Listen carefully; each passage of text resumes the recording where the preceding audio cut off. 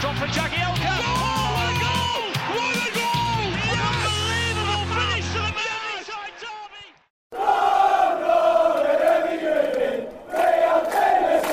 Welcome to Toffee Blue View, your source for all things Everton. I am Jerry, joined today by Max and Terry.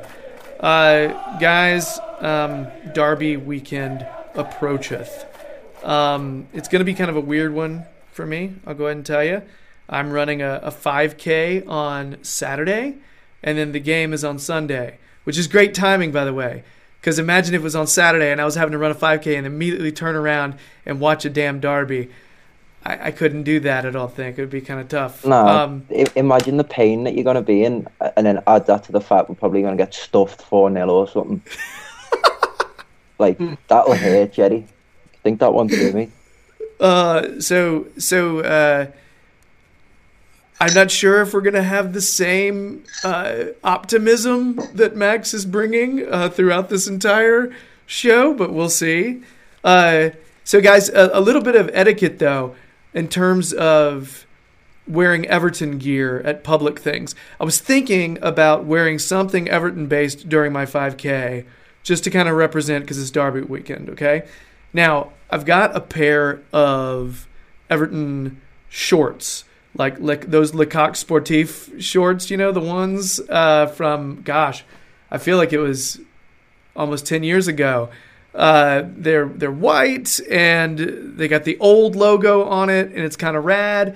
I run in those a lot, but I hesitate to wear anything more than just a pair of shorts. How ridiculous is it to try to wear a shirt during a race? Is that like full kit wanker? Nah, that's not you know bad. What I mean? That's not bad, bro. Are they like footy shorts or training shorts?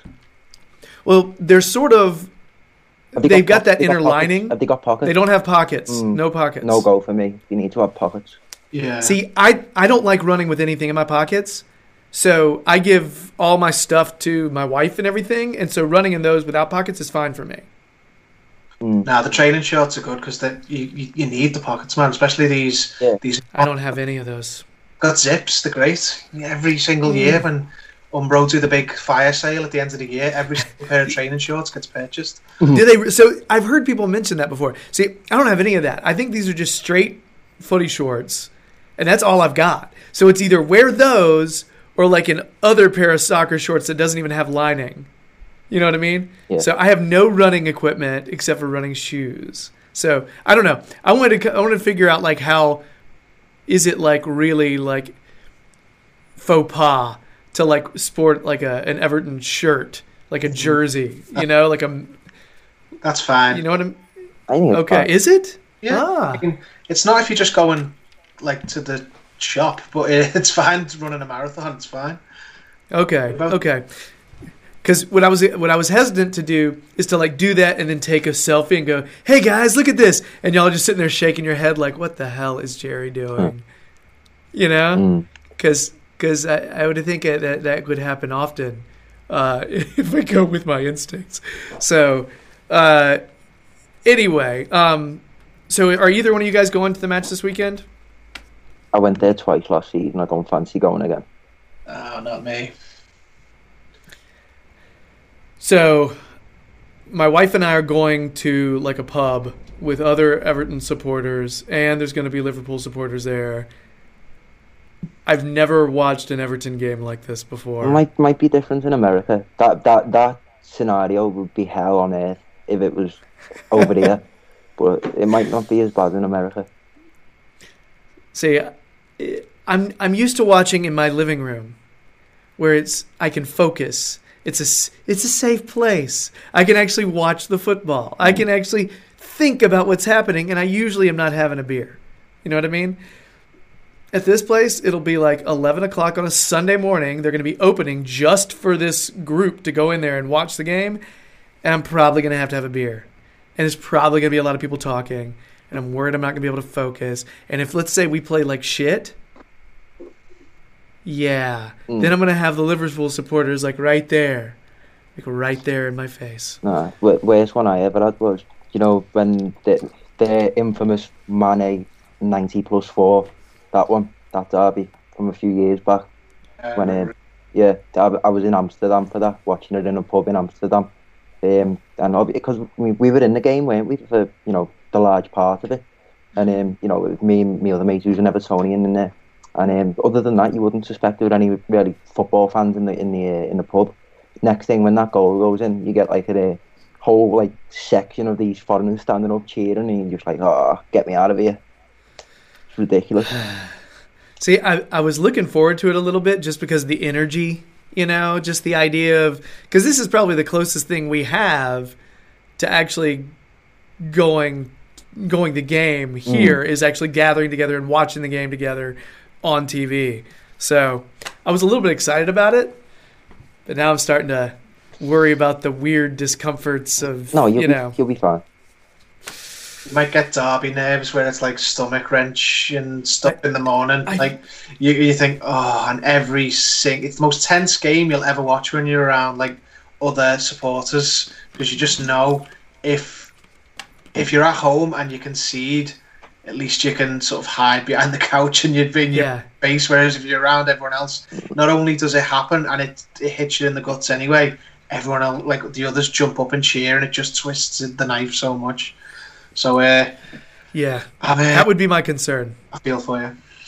Yeah, I don't know. I'm looking forward to it, but I totally know the derby nerves you're talking about. Like last year, I had to watch it.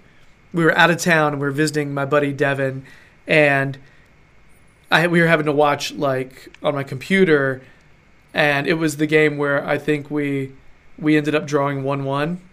And the penalty at the end with DCL drawing the penalty, and like it was the worst game ever to watch. It was so tough to watch because it was us constantly like, not in the face, just repeatedly. And then when we drew that PK, I like went over to a display cabinet and I shocked everyone in the room by like humping the display cabinet. And it was, I was so happy that we had gotten a penalty. It didn't even occur to me that we might miss it. But yeah, so it was, honestly though, I am excited. I'm excited, nervous, all that stuff. It's neat to feel like, I don't think it's going to feel like last year exactly, which is nice, because that feeling sucked. So now that we've gotten all that out of the way, quick summary of what's happening this show. For the podcast, we're going to start with a derby match preview. Yeah, that's what's supposed to be there. Then we're going to go to starting 11. Who do we think Silva's going to go with? Then I'll probably let these guys take a lead on memorable derby heroes, because frankly, with my fledgling Everton supporter experience, it's not as in depth. I don't have a lot of memorable derby heroes to like rattle off. So we'll talk about that, and then we'll finish with If You Know Your History, the Everton-based quiz show that will pit Terry versus Max in a cage match of Everton wit and might. It'll be a number conundrum, guys, so get your calculators ready. Max, you being in the state that you're in right now, happy maths. Why'd you do this to me? I did not. Quizmaster John, by the way. Again? Put me off on the wrong foot already. You'll be okay. So, derby match preview. Currently, the Shite are second in the league, 33 points. They're 10-3, and they haven't lost a game in the league. They did this week lose to PSG 2-1, and the only goal they got was a penalty. So there's that. Before that, they beat Watford 3-0, beat Fulham 2-0, and lost to Red Star 2-0. I normally only go 3 games back, but sorry, losing to Red Star needs to be mentioned. Just saying. So as we know, guys, Henderson is banned for this one, which some will argue is a bad thing for us. Terry, let's get us started off. How do you see this going? And then we'll give Max a turn, and then I'll talk about the possible starters for them. Talk about their form right now. It's a difficult one, really, because they've been winning a lot. Like they're still obviously undefeated this season. They've won a lot of games, but they're not playing at their best. Like they were sort of better last season when they were just absolutely blowing every team they played away. whereas they're sort of like grinding the results out at the minute. Like, don't get me wrong, they're not struggling in many of the games because they're not really, you know, apart from Man City earlier in the season, they're not really coming up against the best of the best just yet. And when they did, they played Arsenal, and that was the one they came the closest to losing in, because Arsenal were all over them in that game. But they've been going about it with a quiet efficiency, so they're winning matches and playing and getting all good results, and they're well up there in the title race, but they're not playing at the level that they're capable of. So it's difficult to know what to expect when you're playing them. They make no mistake, they are a very good team. They are a very good team anyway, and they're a very good big game team. They've got a lot of big game players. We know this more than anyone. So you don't know whether we're going to turn up, and the team that usually turns up against Everton is going to be this. No nerves, well up for the game, and just Everton have already beaten themselves in their own mind before they take to the pitch. Or the team that turned up against Paris Saint-Germain in the week, who just didn't look themselves. They looked disjointed. They've been really good defensively this season. They didn't look it on Wednesday. So you don't know. It's knowing what to expect. I mean, they've got a lot of good players. They've got some real players who can hit you, and they're probably now, at this point, a 90-point team in the league, which is unfortunate for them because now there's also a 100-point team in the league in Man City. But forget for a second that there are local rivals. If we were going into this game against a team from the other end of the country who played in all white instead of all red, we'd be going into this game going, this is going to be a really difficult game because there's such a good team. If you take the emotion of the derby out of it, this is going to be a tough one. This is probably going to be our toughest game so far this season, even if they are not at their best, because credit where it's due, the team's really strong. I just hope we get a sort of this lesser version of Liverpool, which, if you can call it such a thing, than we get the normal all guns blazing big game Liverpool, because we've got a bit of punching power ourselves. We can hurt teams, but not many. In fact, there's only really one team in the league who can really hang with Liverpool when they're at their best, and we're not that team, unfortunately. Max, what do you got? I certainly think the game is going to be more competitive than it has been in recent years. I mean, we're sixth this time round, and we're looking half decent. We're not going into this game as a battered down underdog. We're in a groove of good form, and obviously it's the Anfield hoodoo that we've got to contend with, isn't it? And Terry made a great point earlier in the week where he said, this Everton team that'll be for playing them on the weekend, a lot of them haven't played Liverpool before, and although we probably said that the season before, fingers crossed this is the time where they managed to string it together. But in regards to Liverpool, I think you look at them from last season to this season, they've fixed their areas of weakness. No problems about it. They brought in Alisson, they brought in Van Dijk. They fixed the goalkeeper, fixed the defence. They've kept a lot of clean sheets in the league so far this season. Jurgen's mighty Reds haven't turned up away from home in the Champions League, and hopefully that bodes well for us coming into this weekend. Obviously, as Terry said as well, that performance against PSG wasn't Liverpool at the sparkling best. But I hope we can give them a good game, and as I say, it's this inferiority complex that we've got to contend with, that if we get a goal, we can't wet the bed. We've got to be strong and puff our chests out and try and play. Rivalries are a weird thing, all right? The best teams treat every game as though it's its own thing. Every game is important. And when you focus on that, you end up being a consistent club. You end up having consistent effort. You go there, you execute your game plan. I've been on the end of rivalries where your team gets so excited and puts so much on a game that it makes you emotionally vulnerable. You put so much into it that the minute things don't go your way, it comes crashing down. And it's then again, I've been on the end of a rivalry where we had no business competing against a team, And because we put so much on it, we were able to perform outside of ourselves. Okay? And we actually, I mean, my high school soccer team was not very good, and we were playing a nationally ranked team. We should have been beaten, but somehow we beat them. Luck, but hard work, circumstances, being tough up in your brain. So it's a strange thing. I hear a lot of people saying, you know, good players and experienced players in these type of moments know what's needed in a derby. But then I see other people saying, we should treat this just as 3 points. This is a game. This is like any other game. Go into it and treat it like it's 3 points. No, it's not. I'm vexed because I feel like a rivalry, the emotional charge that comes with that, it's hard to say it's just like a, you know, Max, exactly where you're going with that. We know? We haven't picked up 3 points against them since 2010. So I don't know how you could look at this game as just 3 points, considering we haven't beat them in God knows how long. But it's going to be a tight pitch. Obviously, that's a big thing about Anfield that often goes unsaid. Really, it's very chaotic.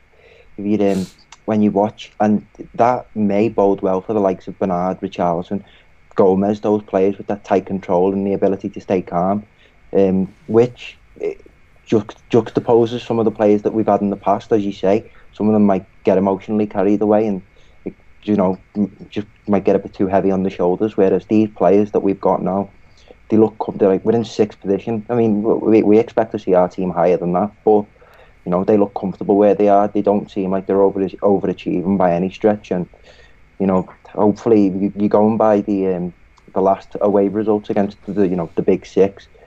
The Arsenal game, we didn't even have our strongest 11 out. The United game, we were cheated.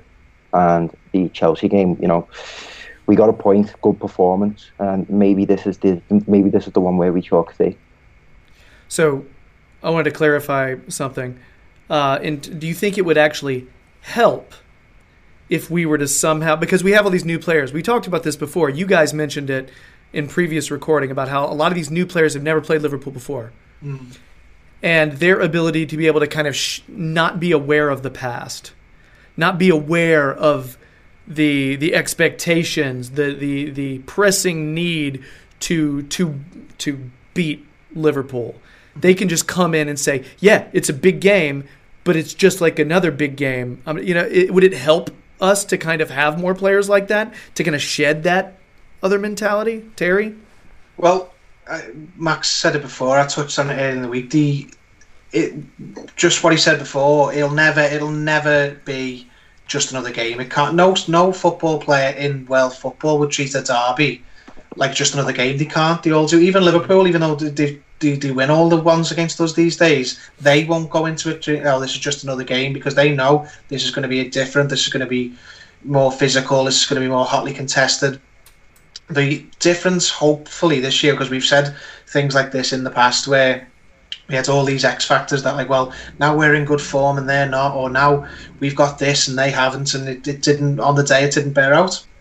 But now it's hopefully, if you look at our recent first 11, there's a lot of players in there, and it's not just they've not got the stigma of losing to Liverpool all the time on them, because not even some of the players who were there last season, like Sigurdsson, Pickford, they've got the stomach for a big game, especially Pickford. You've seen what he was like at the World Cup, but it's just the mentality not to panic. The likes of Andre Gomez, the likes of Yerry Mina, you're hoping that they can come in now and go, right, we've got the mental strength to take, to see out a big game. This is a big game. It's the fans really want it. This run we've been on for so long has gone past the point of embarrassing. It needs it. We're going to beat them eventually again, and why not now? Why? What better way could some of these new players do to just endear themselves, and this manager as well, to the supporters, to finally get that monkey off our back of not beating Liverpool at all since 2010 and not beating them at Anfield since 1999. So that's verging on 20 years soon. It's just seeing out those key moments in the games. And you've got I'd use Andre Gomez as a good example. He looks like he's got the sort of sort of steel to go through those key moments, and he'll get the ball and he won't just like shank it out when he's under pressure. He'll pull away, and his movement's smooth. And even though we've had good players in the past, that's where they fell down. We had good players to play against Liverpool, but we treated it like it was this super game. This like everything rides on this, and the nerves got to them. We were beaten before we took to the pitch, and the Liverpool players knew it. The Liverpool players knew these want it too much, and it works against them. And that's what I'm hoping stops now, because last season, amongst all the mess of what went on last season, we actually saw an improved showing in the derbies. I mean, Sam Allardyce took all 3 of them, so it's a sort of Pyrrhic victory. But we didn't seem scared of Liverpool. We didn't do well against them. It's nothing to write home about, getting 2 draws and a cup defeat, but it wasn't the 3 and 4 goal like routes that it had been recently. It had been an improvement in mentalities. Like, we're going to play them. It's a game. They're a good team. Now, that's what I hope comes in. I hope Richarlison and players like that go, no, what we're going to do, we're going to show our stuff. We're going to play our game, and they're going to play their game. And we're just going to fight each other in the middle of the ring, and we're going to see who comes out on top, not us go there and change formation and change all the personnel around to go, right, he's good, so how do we combat him? Okay, let's play Holgate at right wing back, where he's never played before, because they've got someone really strong down the left, so just don't do any of that. It works against you. All you do is invite Liverpool on, and that's what I'm hoping Silva will just bin. It's like it's time to forget about all that. They're a good team, but they're not an unbeatable team. Someone will beat them. Why not us? Yeah, I've seen it mentioned, some people saying maybe we go 3 at the back, and I'm thinking, why change something? It's an over-respect, you know what I mean? That kind of makes you think, let's change our formation against a team like that. No. Let's go with our normal formation. Let's just approach this, and that's, again, it's not thinking, hey, this is a really good team, we have to change things and make sure they don't score on us. It's, no, we'll go in and we'll do our game plan because we deserve to be in this game, damn it. And that's the thing, feeling like you deserve to be there.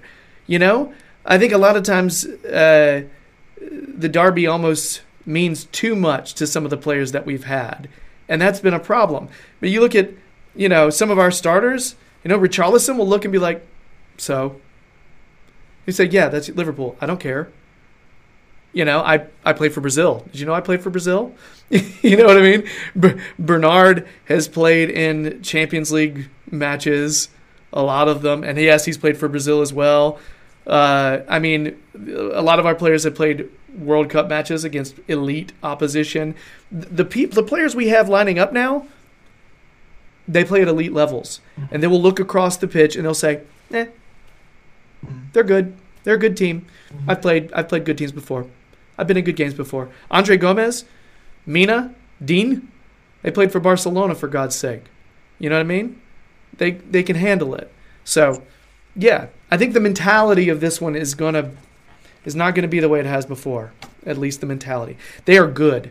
If you look at, the possible starters, Alisson, Trent Alexander-Arnold, Lovren, or is Gomez injured or is he okay to play? No, he played right back against PSG, so I think he's okay. He could play. So I think we could either see Lovren or Gomez slotting in there beside Van Dijk. Then Robertson, Gini Wijnaldum, Milner, Shaqiri, Firmino, Mane, Salah, and you could see Naby Keita come in there. It's a talented team, and they've had a system, and they've been playing this system for a while now. Klopp has figured out how to get all of his players, all of his pieces, knowing their roles. Salah and Mane are the 2 danger people on the attack to me. I just don't want to include Firmino. Just because he hasn't scored a lot of goals this season, so meh. But Van Dijk on set plays as well. We have learned that's a problem for him. So stick big old Yerry Mina on there, Predictions, guys, because we have to do it. We do it every time. We have to do it. Max, you seem super excited to give your prediction. 1-0 the Blues. I'm going to be more specific. I'm going to say Luca Dean's going to score. I've got a feeling it's going to be like that Man United game under Martinez. I think it's going to be Marco Silva's version of that. All right. Terry? I'm going to go with 1-1. I think it'll be a really tight, really cagey game, and it'll be on as even. I think it'll be really close, and we'll both come away satisfied with the points and the strength of the game.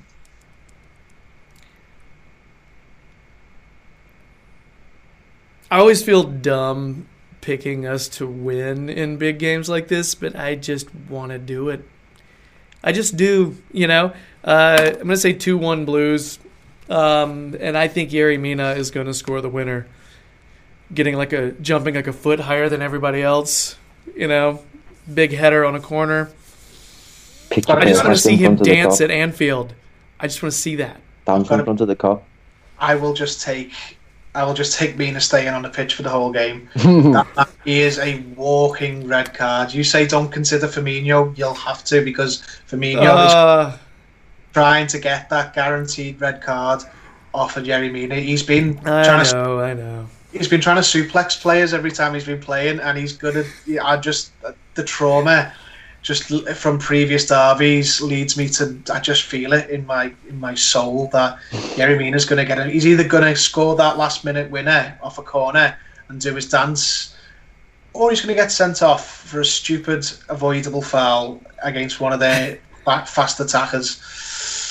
I think he'll be okay. Like I feel he played for Colombia. He's played against these quick fast attackers before. I don't know. He fouled those two. Yeah. I know. Yeah, I don't know. I really the Firmino thing is I don't know. For me, like right now, their most dangerous players, Salah and Mane. In terms of goal scorers.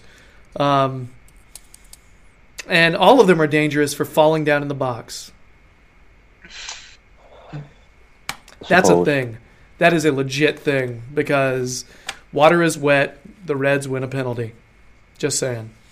Andy Robertson versus Twitter cliche. What was that? Sorry, Andy Robertson versus Seamus Coleman will be a massive part of the match, I think. If Coleman can get a grip of him, it's such a big deal because that's so much of their, at the minute, not all the time, but so much of their plays coming down that left-hand side because while some players are not hitting their best, Andy Robertson's actually playing some of his best football. So that our right-hand side and their left could be a key battleground of the whole match.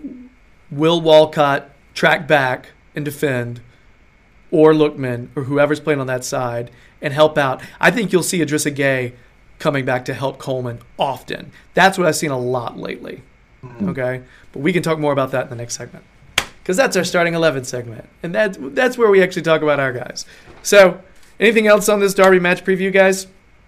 Come on, Evan. Yeah. It's got to end sometime. Why not now? All right, so that is it for our Derby match preview. 3 points, please. Please!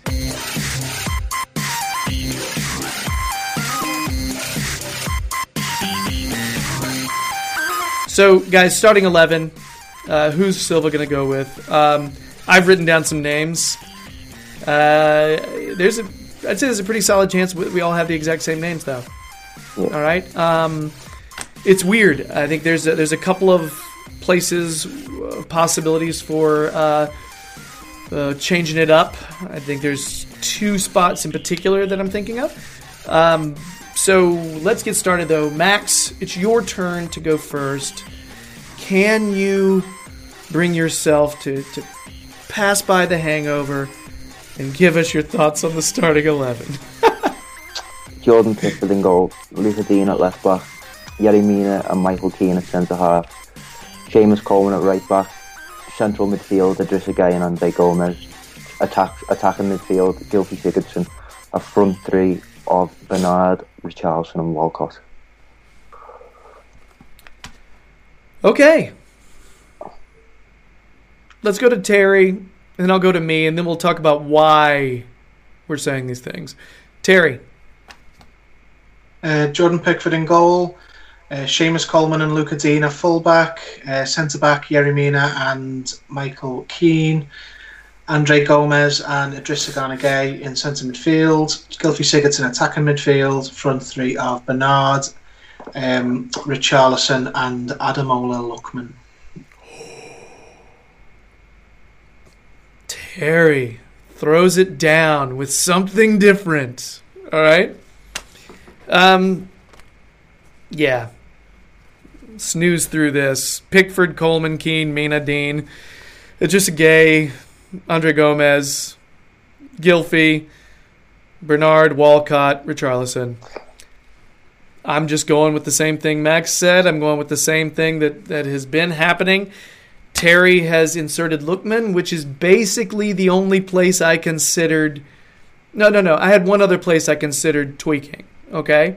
So, Terry, if you could give your reasons for starting Lookman.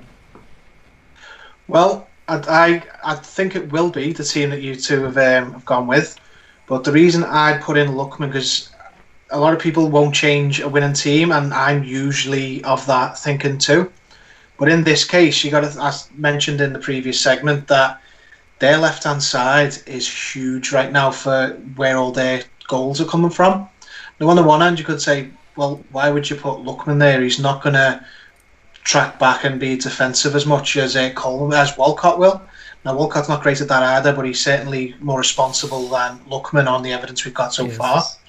But the way I look at it is, if you're thinking who will be better defensively against that part of the pitch, that is part of the thinking where I think we've been going wrong for so long, is paying them a little bit too much respect.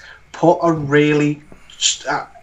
Lookman there, and you give them something to worry about at a part of the pitch where they're going to be attacking more than they're defending. Andy Robertson cannot go forward at will if he has got Ademola Lookman on that side, who has got it in his locker, we've seen in recent weeks, to tear some fullbacks apart. Now, I'm not suggesting he'll tear Robertson apart. He's an absolutely brilliant player, but he will give them something to worry about. If you've got Walcott there, Walcott's game is to be played in past the last man. So he doesn't pick up the ball and run at the fullback. That's not how he does it. He seems to attack the space behind. Whereas if we're defending, because we're at Anfield, remember, we're going to defend probably a little bit more than they are. If we're defending and you've got Lookman up at that side, Robertson is going to think twice about bombing on as much as he is, and he's going to pull one of their centre-backs, whichever side that is. I think it's Van Dijk. He's going to pull him out to compensate, which could create space in the middle. I don't think Walcott does that. I don't think Walcott gives them anywhere near as much of a headache as Lookman does. It is a risk. You do run the... it could be he's not responsible enough defensively, and you could leave yourself exposed down that side. And you also take off a really good bench option in Lookman, which he has proven to be the last couple of games, and he was last year in the FA Cup derby. He came on the left-hand side and gave Gomez, who was playing right back that day, an absolute nightmare. That may be the way he goes. I think it will be, but I'd just sort of get in their face a little bit and go, no, we're going to play Lookman on the right-hand side. Now, Robertson, deal with it. Because Robertson and Mane are very attacking as well, so I don't want to be defence versus attack for them. I want to have something to bring to the party as well, going down that side defensively, and I think Lookman would probably do a little bit more of that. Because don't forget, they actually really rate Lookman because of what he did to Gomez. So they are worried about Lookman. They won't admit they're worried about many players, but any Liverpool fan you speak to will cough to go, that Lookman's a good player. Why don't you play him more? Because they've seen firsthand what he can do. I was trying to remember whether it was Alexander-Arnold or Gomez that Lookman torched on the left repeatedly. I feel like they subbed whoever it was out and brought someone else in. Who did they bring in for Gomez then? Because I remember them subbing someone because he was just getting skinned alive. It was not even, anyway, that was what I was going to mention, was that exact moment and how good Lookman looked on the left last year. Max, your reasoning for sticking with Walcott, is it because that's what you think Silva's going to do, but if you were Silva, you would do differently? Or would you stick with Walcott if you were Mr. Manager? I'm prefacing it off that little passage of play that came just before Gylfi Sigurdsson's goal just against Cardiff, where he kind of broke free, recouped the ball, had an average shot that the goalkeeper parried and Sigurdsson knocked in. I just feel like if Walcott's going to have one of his games where he's hot on the heels, quick to close everything down, to chase, then particularly with their defence, obviously, I mean, it's not the worst thing in the world to get beat by Paris Saint-Germain, but they're not going to be full of confidence after that midweek game. So, but I believe when you were saying there was two positions on the pitch where are up for contention. For me, it was at both sides, both wide positions. But I don't think against Cardiff, I don't think Bernard or Walcott did enough to merit. I agree.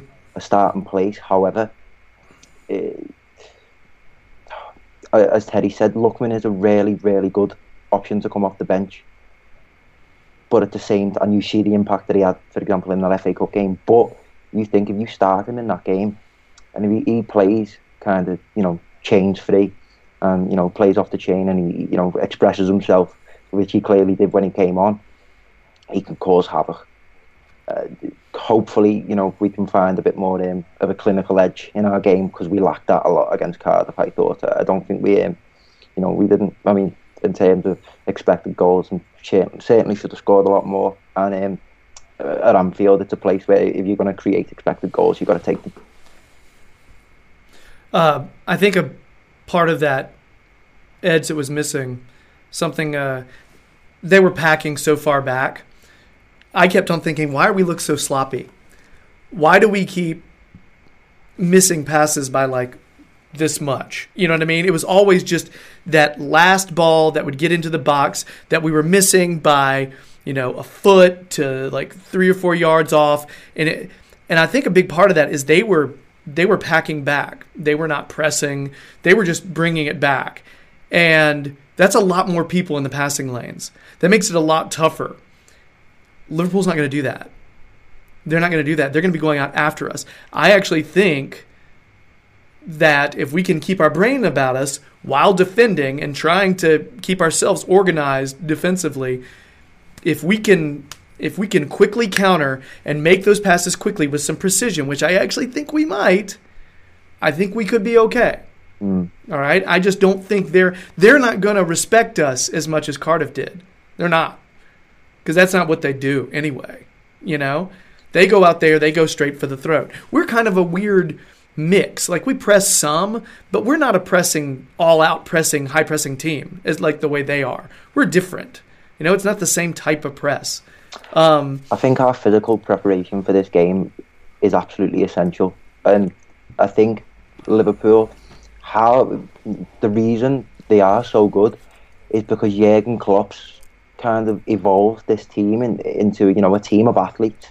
Each player in their starting 11, strong, fast, powerful, and they can hit you for 90 minutes. They can hit you for 120, and we have a history of falling short in big moments, and that is something that needs to change. Yeah, and it's their urgency. They press, they win the ball, and as soon as they win the ball, they win it in a place where they want to win it, and they immediately know, okay, I need to play here or here or here. Depending on where the defense is, we're going to have men sitting there making those diagonal runs into space, because that's what their front three always love to do. And that's one of the things, like, everywhere I was checking was talking about how Shaqiri would start, and I was thinking, well, normally, last season, they would have had 3 in the midfield and 3 up front. You know what I mean? But the lineup I said in the last one was from a few websites kind of cobbled together, and that actually has just 2 and then 3 and then Salah up front. I mean, I don't know if that's going to be the case. I'll be curious to see how they approach that. But yeah, I don't know. One of the things that I mentioned that I was actually thinking, Max, when you're talking about both sides, you're right. Bernard looked like he was more successful right before he came off. It's like he finally started hitting a stride in the second half, And by that time, it was time to take him off, which was interesting. He hasn't looked phenomenal, but he's still creating opportunities to score. He's creating chances. That's still something that's happening. But I'll be curious if Tosin gets in, if DCL gets in order to put Richarlison on the wing. That's something, when you were talking about the sides, that's the other position I was thinking of, was the striker position in order to swap the side. So really I meant 3. 3 players. One leads to the other and domino effect. So do we feel like Mina and Keane are quick enough to deal with their attack? No. I've got to be honest. But, I don't think anyone is, though. There's a lot of teams have struggled with the pace of their front players, but it's not about that. You can might as well, you can wish for anything. You're not going to wish for the players to be faster. It's just how you set up against them. If we're going to play our own game, we play quite a high line, and our defence is built around 1v1 battles. I think Alan Stubbs touched on it with Yerry Mina, that he's got the physical presence and the sort of the tools needed to win one-on-one sort of defender versus attacker situations, and I think there's going to be a lot of that. So it's not even about pacing really. It's about reading the game and the anticipation being there before they are. So if you can keep your shorts clean, if you're a defender for Everton in this game, then you've done a good job. See, I mentioned that because some people have said that because of pace, because Zuma has more pace than Keane, possibly putting Zuma in there instead of Keane. I think when you get to that point, though, you're almost overthinking things, if that makes sense. And it really is about your system. The way we set up, the way that kind of defensive setup that we brought against Chelsea, the way we just we didn't really press near midfield, we just dropped back and closed down those passing lanes. I think you'll see us playing around with those kind of concepts, trying to be really compact and not really trying to spread ourselves out and give them none of those lanes. Being really careful in those areas where they want to press. I feel like they're pressing. They love to press the fullbacks kind of just beyond the box, between the box and midfield. That's where they love to put that pressure. So I'll be curious to see how we deal with that. I think Andre Gomes is a huge part of this, guys. A huge part of being able to combine and getting us out of those spaces. Same goes for Idrissa Gueye, I think. I think Idrissa Gueye is, a most naturally gifted athletic player. So, by right, that makes him, a real important part of this game. And fingers crossed he has a good one. He's the one I see dropping back a lot in this one. When you were talking about how we set up Terry, and I'm talking about adjusting to cutting down passing lanes, he's the one I specifically see pulling back every time they start wanting to combine. I don't know, guys. Anything else on our starting 11? I couldn't think. I feel like there's nothing else that can really be debated, though, in terms of lineup, in terms of player personnel. I do think Lookman, it would be nuts not to play him in that game this weekend. He's getting a lot of press about possibly starting. If he starts, that's awesome. I just feel like he's way more potent off the bench. You know what I mean? I love him off the bench. I like the idea of having a serious upgrade in intensity. I just don't know. I feel like you don't get that in Walcott right now yet. God, such a tough conversation, man. Because Terry, you gave some really good reasons to play Lookman from the beginning. I mean, that's what I do. I do think they'll go with what you said, and we'll just we'll probably see that Lookman, Calvert-Lewin, Tosin sort of dice roll sub towards the end of the game. I mean, could be that if we're chasing the game, or if it could be you bring Zuma on and go to the back three or the back five if you're trying to defend a lead. But it's good to have options on the bench either way, because you can change the game. That's something that we haven't had for a while, and not just specific to this game. It's helped us a lot this season. Actually having good players, not just capable players. They can come in and fill a spot. No, actually you can bring Ademola Lookman and Tosin on, who will completely offer something different to who they replace him. That could be key because it'll be the small margins that will decide the game, I think. I just love Lookman's, like, his determination to take people on this season, specifically. He's just looking across at the opposition and saying, I'm going to go around you. I may go this way to the middle. I may go around. But if the fact that his confidence this season, once he's got his head on straight, he has looked just dangerous. And we need somebody who can kind of unlock, someone who can do that on the dribble if it's not with the pass. Because I don't think we still don't have a ton of players that can do that yet. So, all right, guys. I guess that's it for our starting 11 segment for the Derby this weekend. A lot of similar names. I think Lookman is the one big thing that's a lot of discussion, and whether or not we'll see Richarlison go in for Bernard, because Bernard hasn't been over-the-top brilliant every game. He's been all right.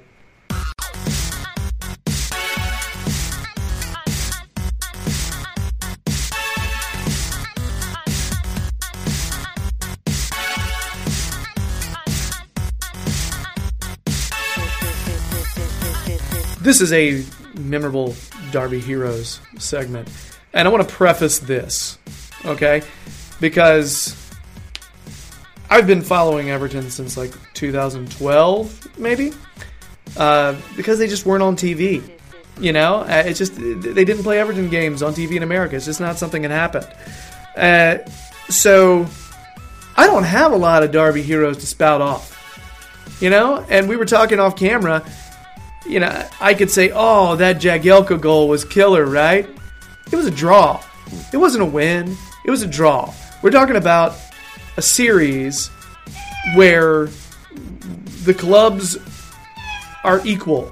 You know what I mean? So we're not going to sit there and act like, okay, we get a draw. Oh, that's great. We're so lucky to have our draw. He's a hero. He gave us our draw. We're not going to do that. So that's not what this segment's about. All right? So I'll be asking these guys some questions, and they're going to be telling me what it's like to have a Derby hero, because we should be winning some of these. It's not. This is not the way it should be. It's not the way it's supposed to be. So, Terry, it's your turn to start off. Can you give me a particular instance in which you would say, yes, that person was a Derby hero for me? Yeah, I'm going to go for the obvious one. I'm going to try, just because I'm a little bit older than Max, to go further back than Max typically. I was going to ask if you could do that, actually. So, because there's a couple of people who Max is going to like, who's going to pick, and I could pick, but I'm going to be a nice guy and let him have them. I'm going to go for Lee Carsley, just for a moment, not for the Derby in general, but the first Derby victory I saw was the Lee Carsley Derby. Now I got into football quite late, so I was a teenager by then. But I went to the game. It was nothing like now, but we hadn't beaten Liverpool for a while. Like Liverpool, it was early Moyes era. I think it was the season we finished fourth. 2004. Yeah, 2004-05. It was the Goodison Derby first, wasn't it? So, what more can be said? It was just a tight game. Liverpool at the time were not the Liverpool of today. They were still a good team. Don't get me wrong. They were still in the top, sort of echelons of the league. But it being so. Yeah. So, for you people listening, Terry's stomach is growling, and it sounds a lot like a cat. But he's just hungry. That's all it is. He's just hungry. Bear with him. It's definitely not his cat hanging out, prowling around. We would never be so unprofessional.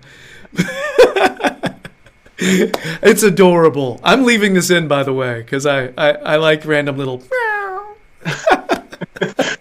But keep going. Sorry, Terry. Keep going, man. I didn't want to break your roll there. You did it at first, and I thought I got away with it, but yeah. I tried to just let it run, just in case, but yeah. Anyway, if people are listening, just enjoy the soothing sounds of Terry's cat. Just saying. All right. She's a good egg. She actually will sit and watch football if it's on the telly sometimes. So she's an Evertonian cat at the very least. Yeah. Hey. Wouldn't have it any other way. Yeah, so just for that moment, just that the relief of winning the first derby for a while, and it was a good strike as well. He picked it up outside the area and he bends it round the defender, Chris Kirkland, the Liverpool keeper. He was enormous. He could have really got to it, but because he was his line of sight was blocked, he sees it too late, so the ball goes round him, and it just felt like I was sitting behind the goal in the Gladys Street that day. It felt like it took an eternity to cross the line, and at that time we were in a run of form where it was the peak David Moyes. We were really solid and really strong, so we won about 5 or 6 games in that half of the season 1-0, and we just there was just an air around Goodison Park that if we went a goal in front, that was it. We weren't going to concede again. We were so resolute. We were so stubborn in defence. And when the ball hit the net, it was like, we're going to win this game. We won't concede because we don't concede once we go 1-0 up. If we're going to lose, we concede first and we have to chase the game. We were such a strong unit. And it's unfortunately there haven't been enough moments like that since, but you can't take that away from anyone. It was just a massive outpouring of relief. Oh, we've beat Liverpool. We've got that monkey off our back. It'd been a couple of years. Little did we know that in the future it was going to get worse. But at that time, it was great. I mean, just to win this one coming up, it'd be that times 10. Wow. So Terry starts us off with Lee Carsley, 2004. I think that's what you said. So Max, where are you going to take us? I feel I'll give a quick shout out to a few of my dad's heroes, to be honest, because my dad's actually seen some good players that have won derbies convincingly for us. So like Andrei Kanchelskis and Graham Sharp, he loves the bones of them. But obviously for me, you know as well, it's my favourite game of all time. I went with my dad, the FA Cup 4th round. Is this the Gosling? The Gosling derby, Dan Gosling. Yeah. Just some kid come off the bench. Like I think it was like 2 minutes before it went to penalties, and we all knew we'd get beat on penalties because they had like Torres, Alonso, Gerrard, all these players that could take set pieces. Gerrard got subbed off that game. Lucas Leiva got sent off. Everything just kind of went our way, and that goal, I'll never forget it. Like you could hear a pin drop in the stadium when the ball left his foot to the moment it touched the back of the net, and then the stadium just erupted, absolutely erupted. And yeah, I think I mean, I don't like the way he eventually left the club, but that's always going to be a fond memory for him. Yeah, anybody who's been listening to the show, watching this show for a while, knows that I have a fondness for Jelavic, you know, and anybody who's listening and watching for this long also knows Max's affinity for that particular game, and every time Max gets talking about it, I get super jealous that I was not watching at that point, because because I mean that's your favorite, man. That's a serious imprint on you. No, I think it was midweek as well. I think because I remember I was in my nan and granddad's before the game. I'd gone straight from school to my nan and granddad. I was only in like primary school. My mum had left me a change of clothes to get picked up by my dad to go to the game. So he sorted me out like a new outfit and that. Didn't bring me shoes, so I had to wear my school shoes to the bloody game. So I remember going the game. Sat with my dad in the family enclosure. Absolutely incredible. And then we went to the Black Horse on County Road after the game, and my dad turned around and he went, "That's like getting a bit of shit off your shoe that's been on your shoe for absolutely ages." It's exactly what it's like, and that's what it feels like. So good. Like you fast forward to the likes of 2010 when Timmy Cahill and Mikel Arteta scored. Like that's what it feels like. It feels like you can fight. You're ahead of them, but it disappoints me because I feel like around that era, I'd say Moyes' last 2 seasons, because then his last 2 seasons we finished above them, and from after then they just kind of went upwards, and Tottenham went upwards, and we just kind of stayed at that kind of nearly men level. But hopefully with the team that we've got now, the backing staff, we can try and catch up, so to speak. But a quick thing about that derby as well, that cup derby, is a little sweetener for that win was around the time that Benitez had once again made a fool of himself, and he caught in the previous derby earlier in the year, one of the league derbies. We frustrated him in some way by sort of locking them out, and he said oh, that's what small clubs do when they play us and so on, displaying a shocking lack of knowledge about English football, thinking Everton are a small club. Forget the rivalry. If you think Everton are small, you don't understand English football. And obviously that became a thing then, and Liverpool fans latched onto it. But the thing that was good at that time was he bemoaned how we played for a draw, or we defended against Liverpool. And in that extra time, the same season, he'd started setting up for penalties. He was like defending, trying to squeeze the game off for penalties. Like, oh, I thought it was only small clubs who go defensive. And there you are, desperately trying to get to penalties, and this goal's just stopped that. It was nice to beat them, but it was extra nice to stick it to that idiot. Definitely. All right. So, Terry, do you have anything else you wanna add in terms of derby heroes that stick out for you? Yeah, I can't even think of a specific moment because there's a couple, but I'm just going to throw in, you can't have any discussion about derby heroes in the modern era without mentioning Duncan Ferguson. He was on the end of some poor results against Liverpool in his time as well, but there was an era, even when his career was winding down, where Duncan Ferguson was the man to fear in the Merseyside derby. Even Liverpool's players, some of the better ones they had, will openly admit. Now, Jamie Carragher has even said he used to hate Ferguson playing in the derby, especially if he was coming off the bench or something like that, because he knew he was in for a fight. Duncan Ferguson got the derby and he got Everton. He used to rough up their players. He'd knock Sami Hyypiä onto his arse. He scored a few derby goals in his time as well. It's just I think that's a big reason why he was loved so much, and still is, by Everton supporters, because of his record and his performances in Merseyside derbies. He turned up for the Merseyside derby in a time where, even into the more modern era, where it wasn't a given for everyone. So, some players do go missing in the derby. He never did. He took the fight to Liverpool, even if he wasn't technically as good as a lot of their players. His passion got him through, and that's what fans connected with him so much, because he had the passion that we've got. So Duncan Ferguson needs to be mentioned in any discussion about derby heroes.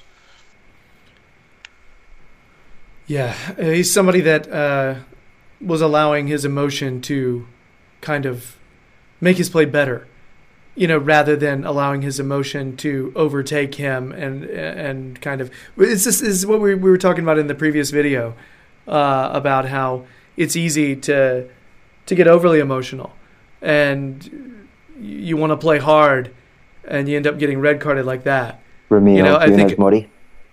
Yeah, Funes Mori is the first one I thought of. Yeah. Just somebody who was so wanting so badly to be one of those derby heroes, and it's just such a misguided tackle to go in like that, and then act like you just scored the winner. It just put us in such a worse scenario, being a man down. But Duncan Ferguson's somebody who can use that physicality and think, "No, screw this. We deserve to be here. I'm gonna dominate you physically, instead of I'm gonna dominate you physically, but be smart about it, and not let my head fall off my shoulders while I'm doing it." Yeah, Everton just today released a video that was Anfield Everton goals, like derby goals, and there's a good Duncan Ferguson one on there. The one from Arteta to Cahill, it was a free kick that Cahill just kind of gets in there and flicks. That was nice. That was the fourth round. That was the FA Cup game before the Godwin replay. Yeah.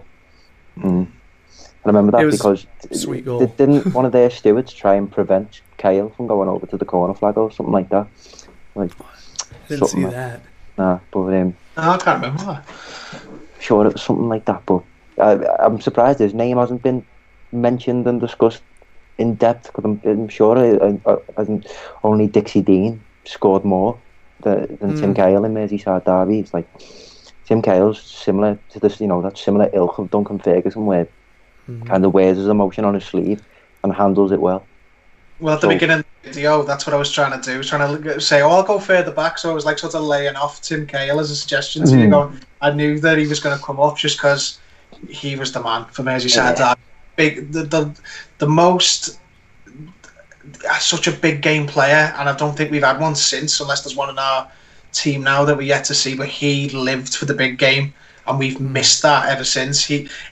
Everyone knew what he was going to do every game. He was going to ghost in on corners. He was going to, find space in the box and score a header, and they still couldn't stop him. They knew every time. Watch him on set pieces and watch him in the air. It didn't work. There was goals he scored. Didn't he score where he assisted? Either him or Lescott scored in front of the cop, and they both just stood and looked at the cop, and it was just like, Haha. love a bit of needle, love it. Cahill's the player that I'm angry I didn't get to watch enough games, because when I watch highlights, and I know how he plays because I've seen him play since he's left Everton often. I've seen him play a lot. He's just the scrappy guy that plays bigger than he is.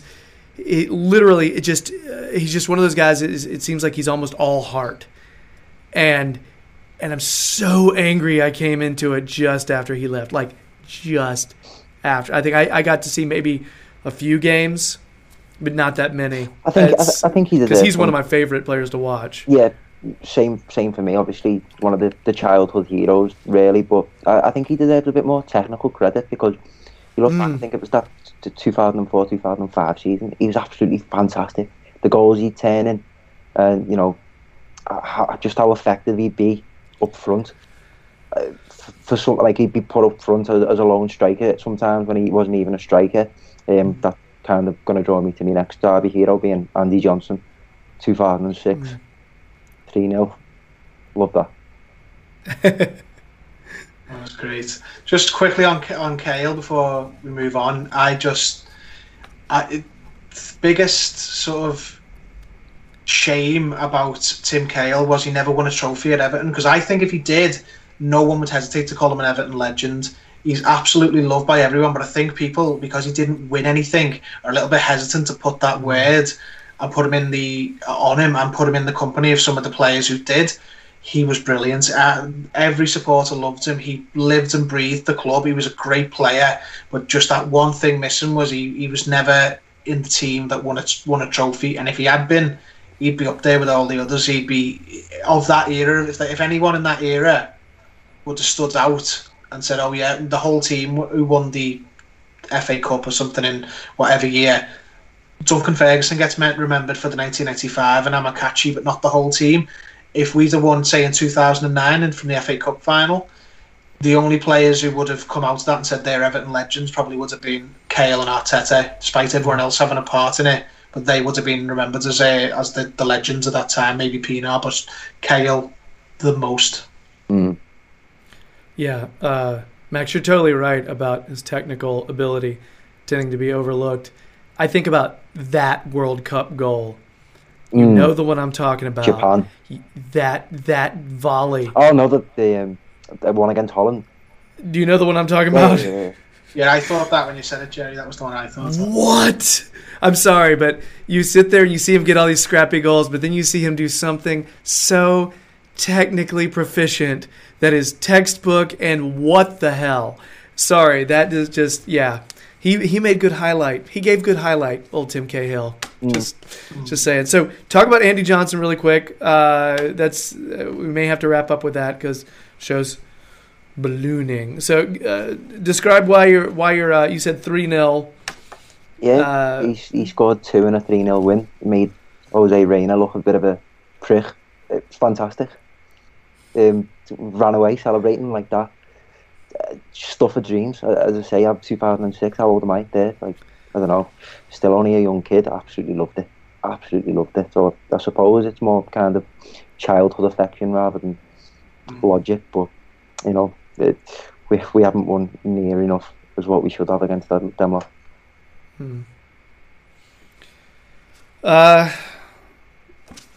Anything else on Derby Heroes, guys? there's more names I'm sure we could be mentioning, but I wanted to make sure this was tailored to you guys and your personal experiences rather than just kind of vague, because we're getting a lot of story about you here too. Because Max, the fact that you mentioned Andy Johnson, I feel like that tells us a little bit about how old you were at that time, and I don't know, that's a good little character moment.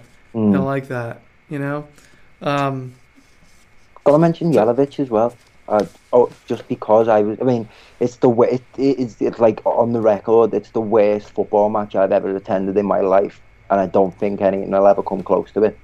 That 2-1 loss in the semi-final, but that moment where Jelavic puts us 1 up, I was at Wembley. I just remember turning around and just people are just going absolutely nuts.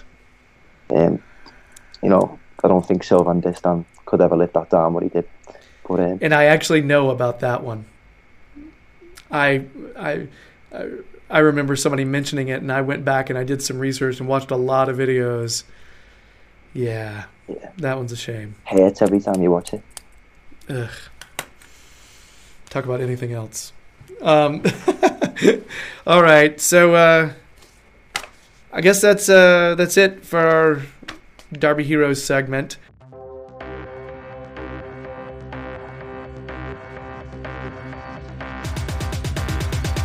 Ladies and gentlemen, boys and girls, children of all ages, it's time for If You Know Your History, which is the Everton-based quiz segment that pits Terry against Max in a cage match of Everton wit and might. This time, it's going to be a number conundrum, which is something that I wasn't really familiar with, and I had to get Quizmaster John to explain it to me. So eventually, it's like an Everton trivia math problem. All right? So, those things you had in maths class when you were in school and you got sick of it, and yeah, we're bringing it back. You hated it in school. We decided to do it now for fun. It's wicked, John. I'm just saying. Quizmaster John, I'm talking to you. Yeah, wicked.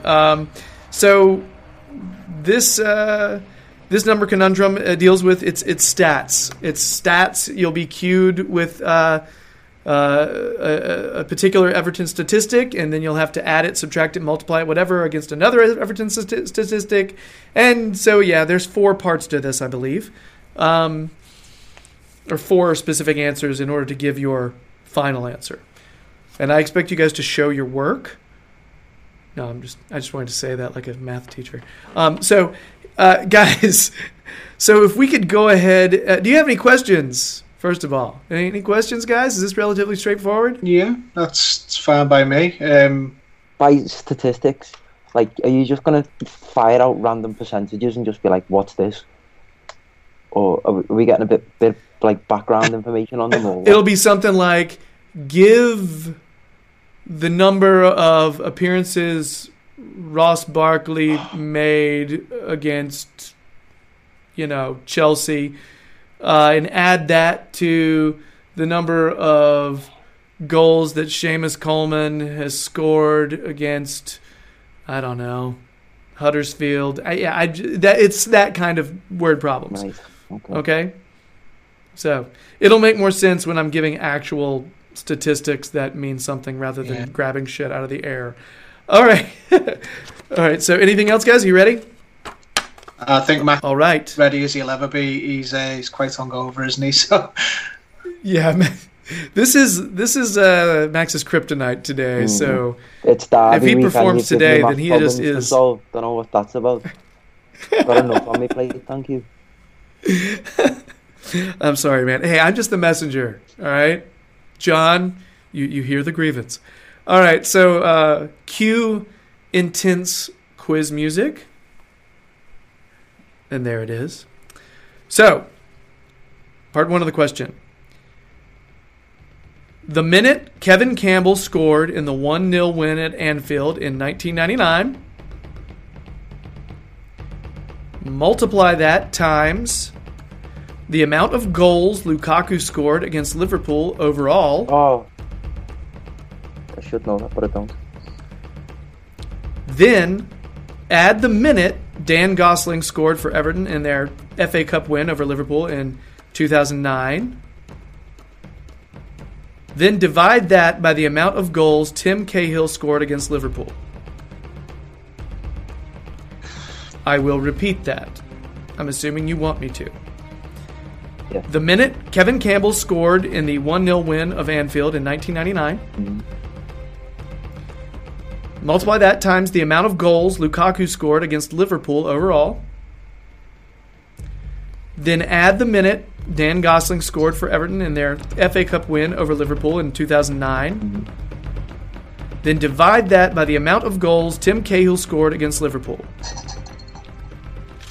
And I'm beginning the timer now. I'm literally that hungover, I can't do this sum that's in front of me. Like, I don't know the answer. I'm looking at it and it's just like markings on a page to me. We'll think hard because the countdown music is counting down right now.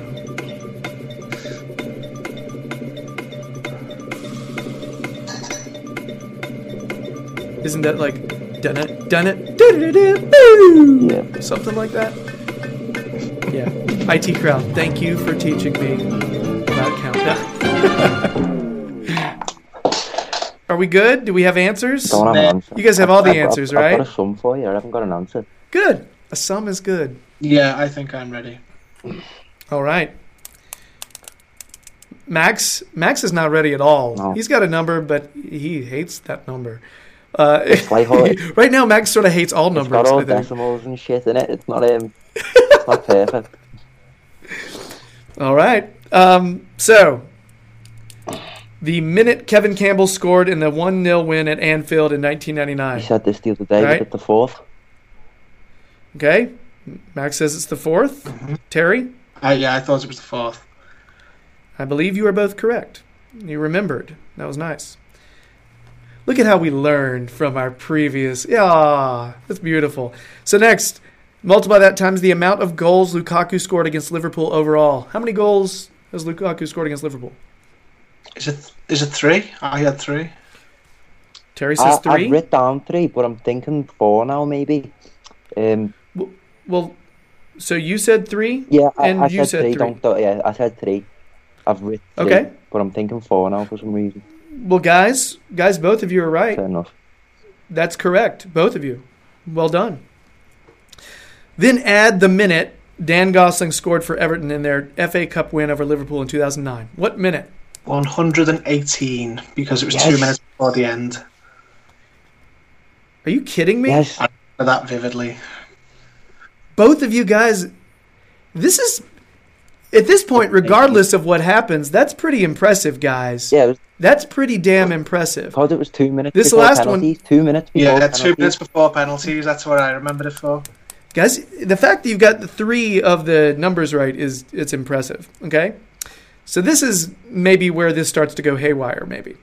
Then divide that by the amount of goals Tim Cahill scored against Liverpool.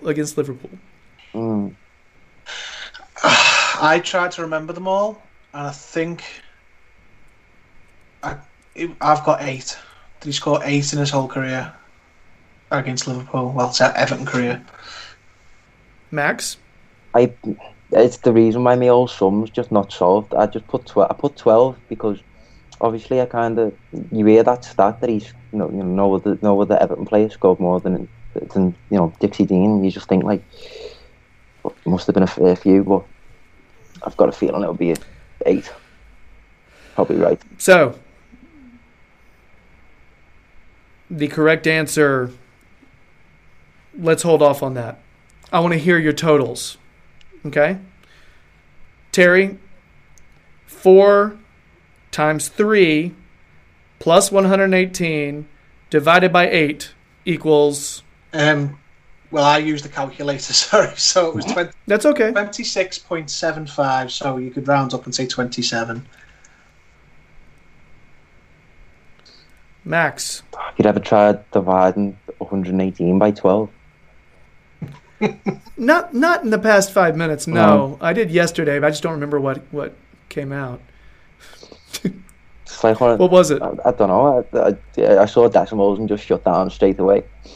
So, I'm literally giving it on a silver platter to Terry. Congratulations. I've literally not got an answer. You're not even going to say a number? You're not going to say your I'm sum? not even going to try and guess what 118 divided by 12 is, Jerry. I haven't got a clue. To be fair, I did use a calculator for that. I wouldn't have just. Jerry said, "Get your calculators ready." I took them at face value. Well, here's the deal. I don't think it mattered because Tim Cahill evidently scored 5 goals against Liverpool. Oh, what? I feel like that. Okay, making the total for all of that 4 times 3 is 12 plus 118 equals 130 divided by 5 equals 26. 26 is your total. Terry's total being 26.75. Pretty damn close. All right. Max's unknowable number, which, We may never know. That's all right. Guys, I still say this is a good show. Good show for you guys. Good showing. Well done.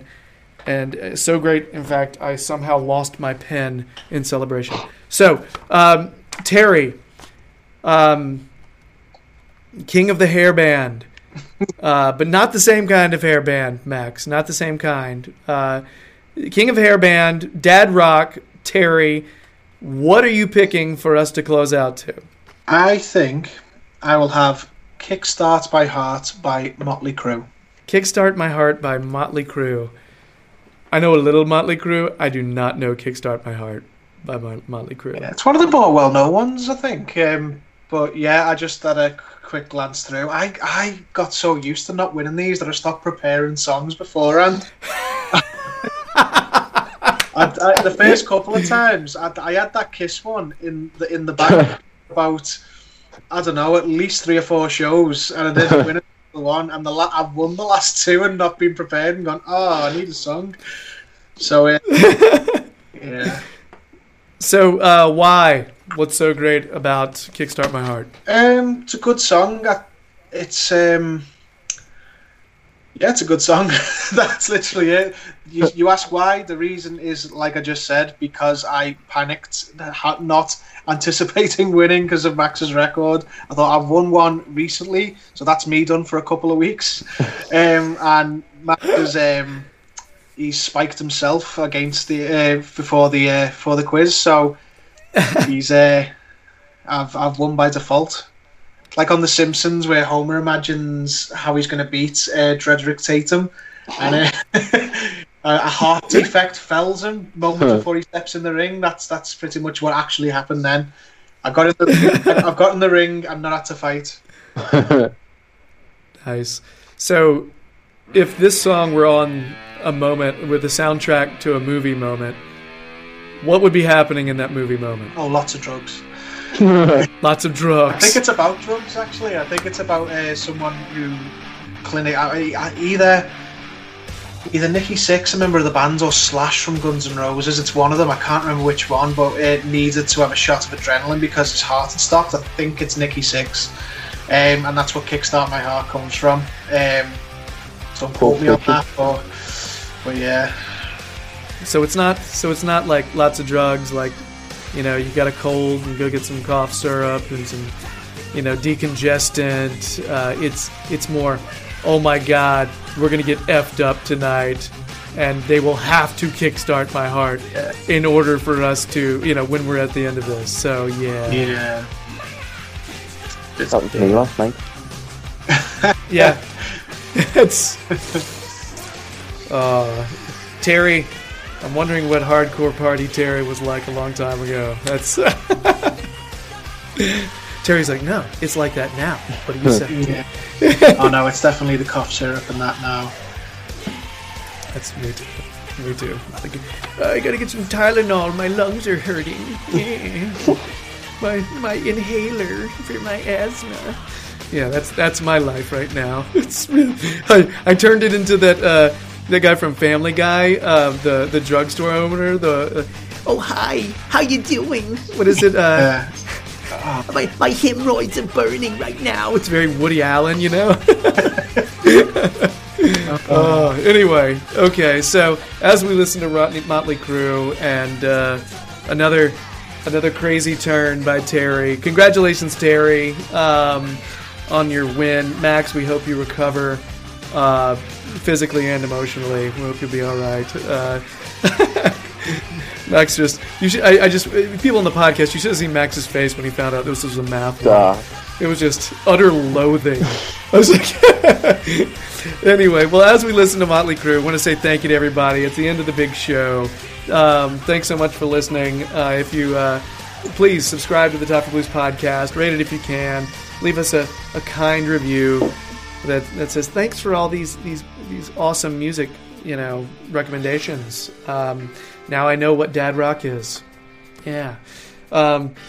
So also, please check us out on YouTube, the Toffee Blues YouTube channel. Slowly growing the subs. It's kind of a cool thing. So please check us out there if you want to look at our faces while we speak. Check out Max on the Toffee Blues website. He adds analysis on there. Also, check out Terry on the Liverpool Echo Fan Jury. Both those guys, they don't just appear and contribute on this show. They have other lives in which they contribute football analysis. So check them out there. Check out the Toffee Blues website where there's a lot of Everton analysis by other contributors that show up here as well. So check that out. Follow the Toffee Blues on Twitter, Facebook, and Instagram. I think that's about it. You might see Max on Premier League Productions coming up, so that's a thing. He went to Anfield, so you might see him talking about the derby. Heck, you might see me and my kid on NBC Sports talking to Bernard. All kinds of weird stuff has been happening for our Toffee Blues guys, so check that out if you can. I guess that's it, gentlemen. Thanks so much. Terry, thank you for another Dad Rock suggestion. I look forward to hearing it. Anytime. Always a pleasure. Max, recover, my friend. I will. I need to get my first meal of the day down, to be honest. I'll be alright after it. All right. Guys, much love to you. Thanks so much. I hope the derby goes smoothly and we don't hate ourselves afterward. I think that's a pretty rational thing to ask for. So, guys, thanks again. Take care. Everybody else out there, enjoy Motley Crue. COYB. And bye-bye.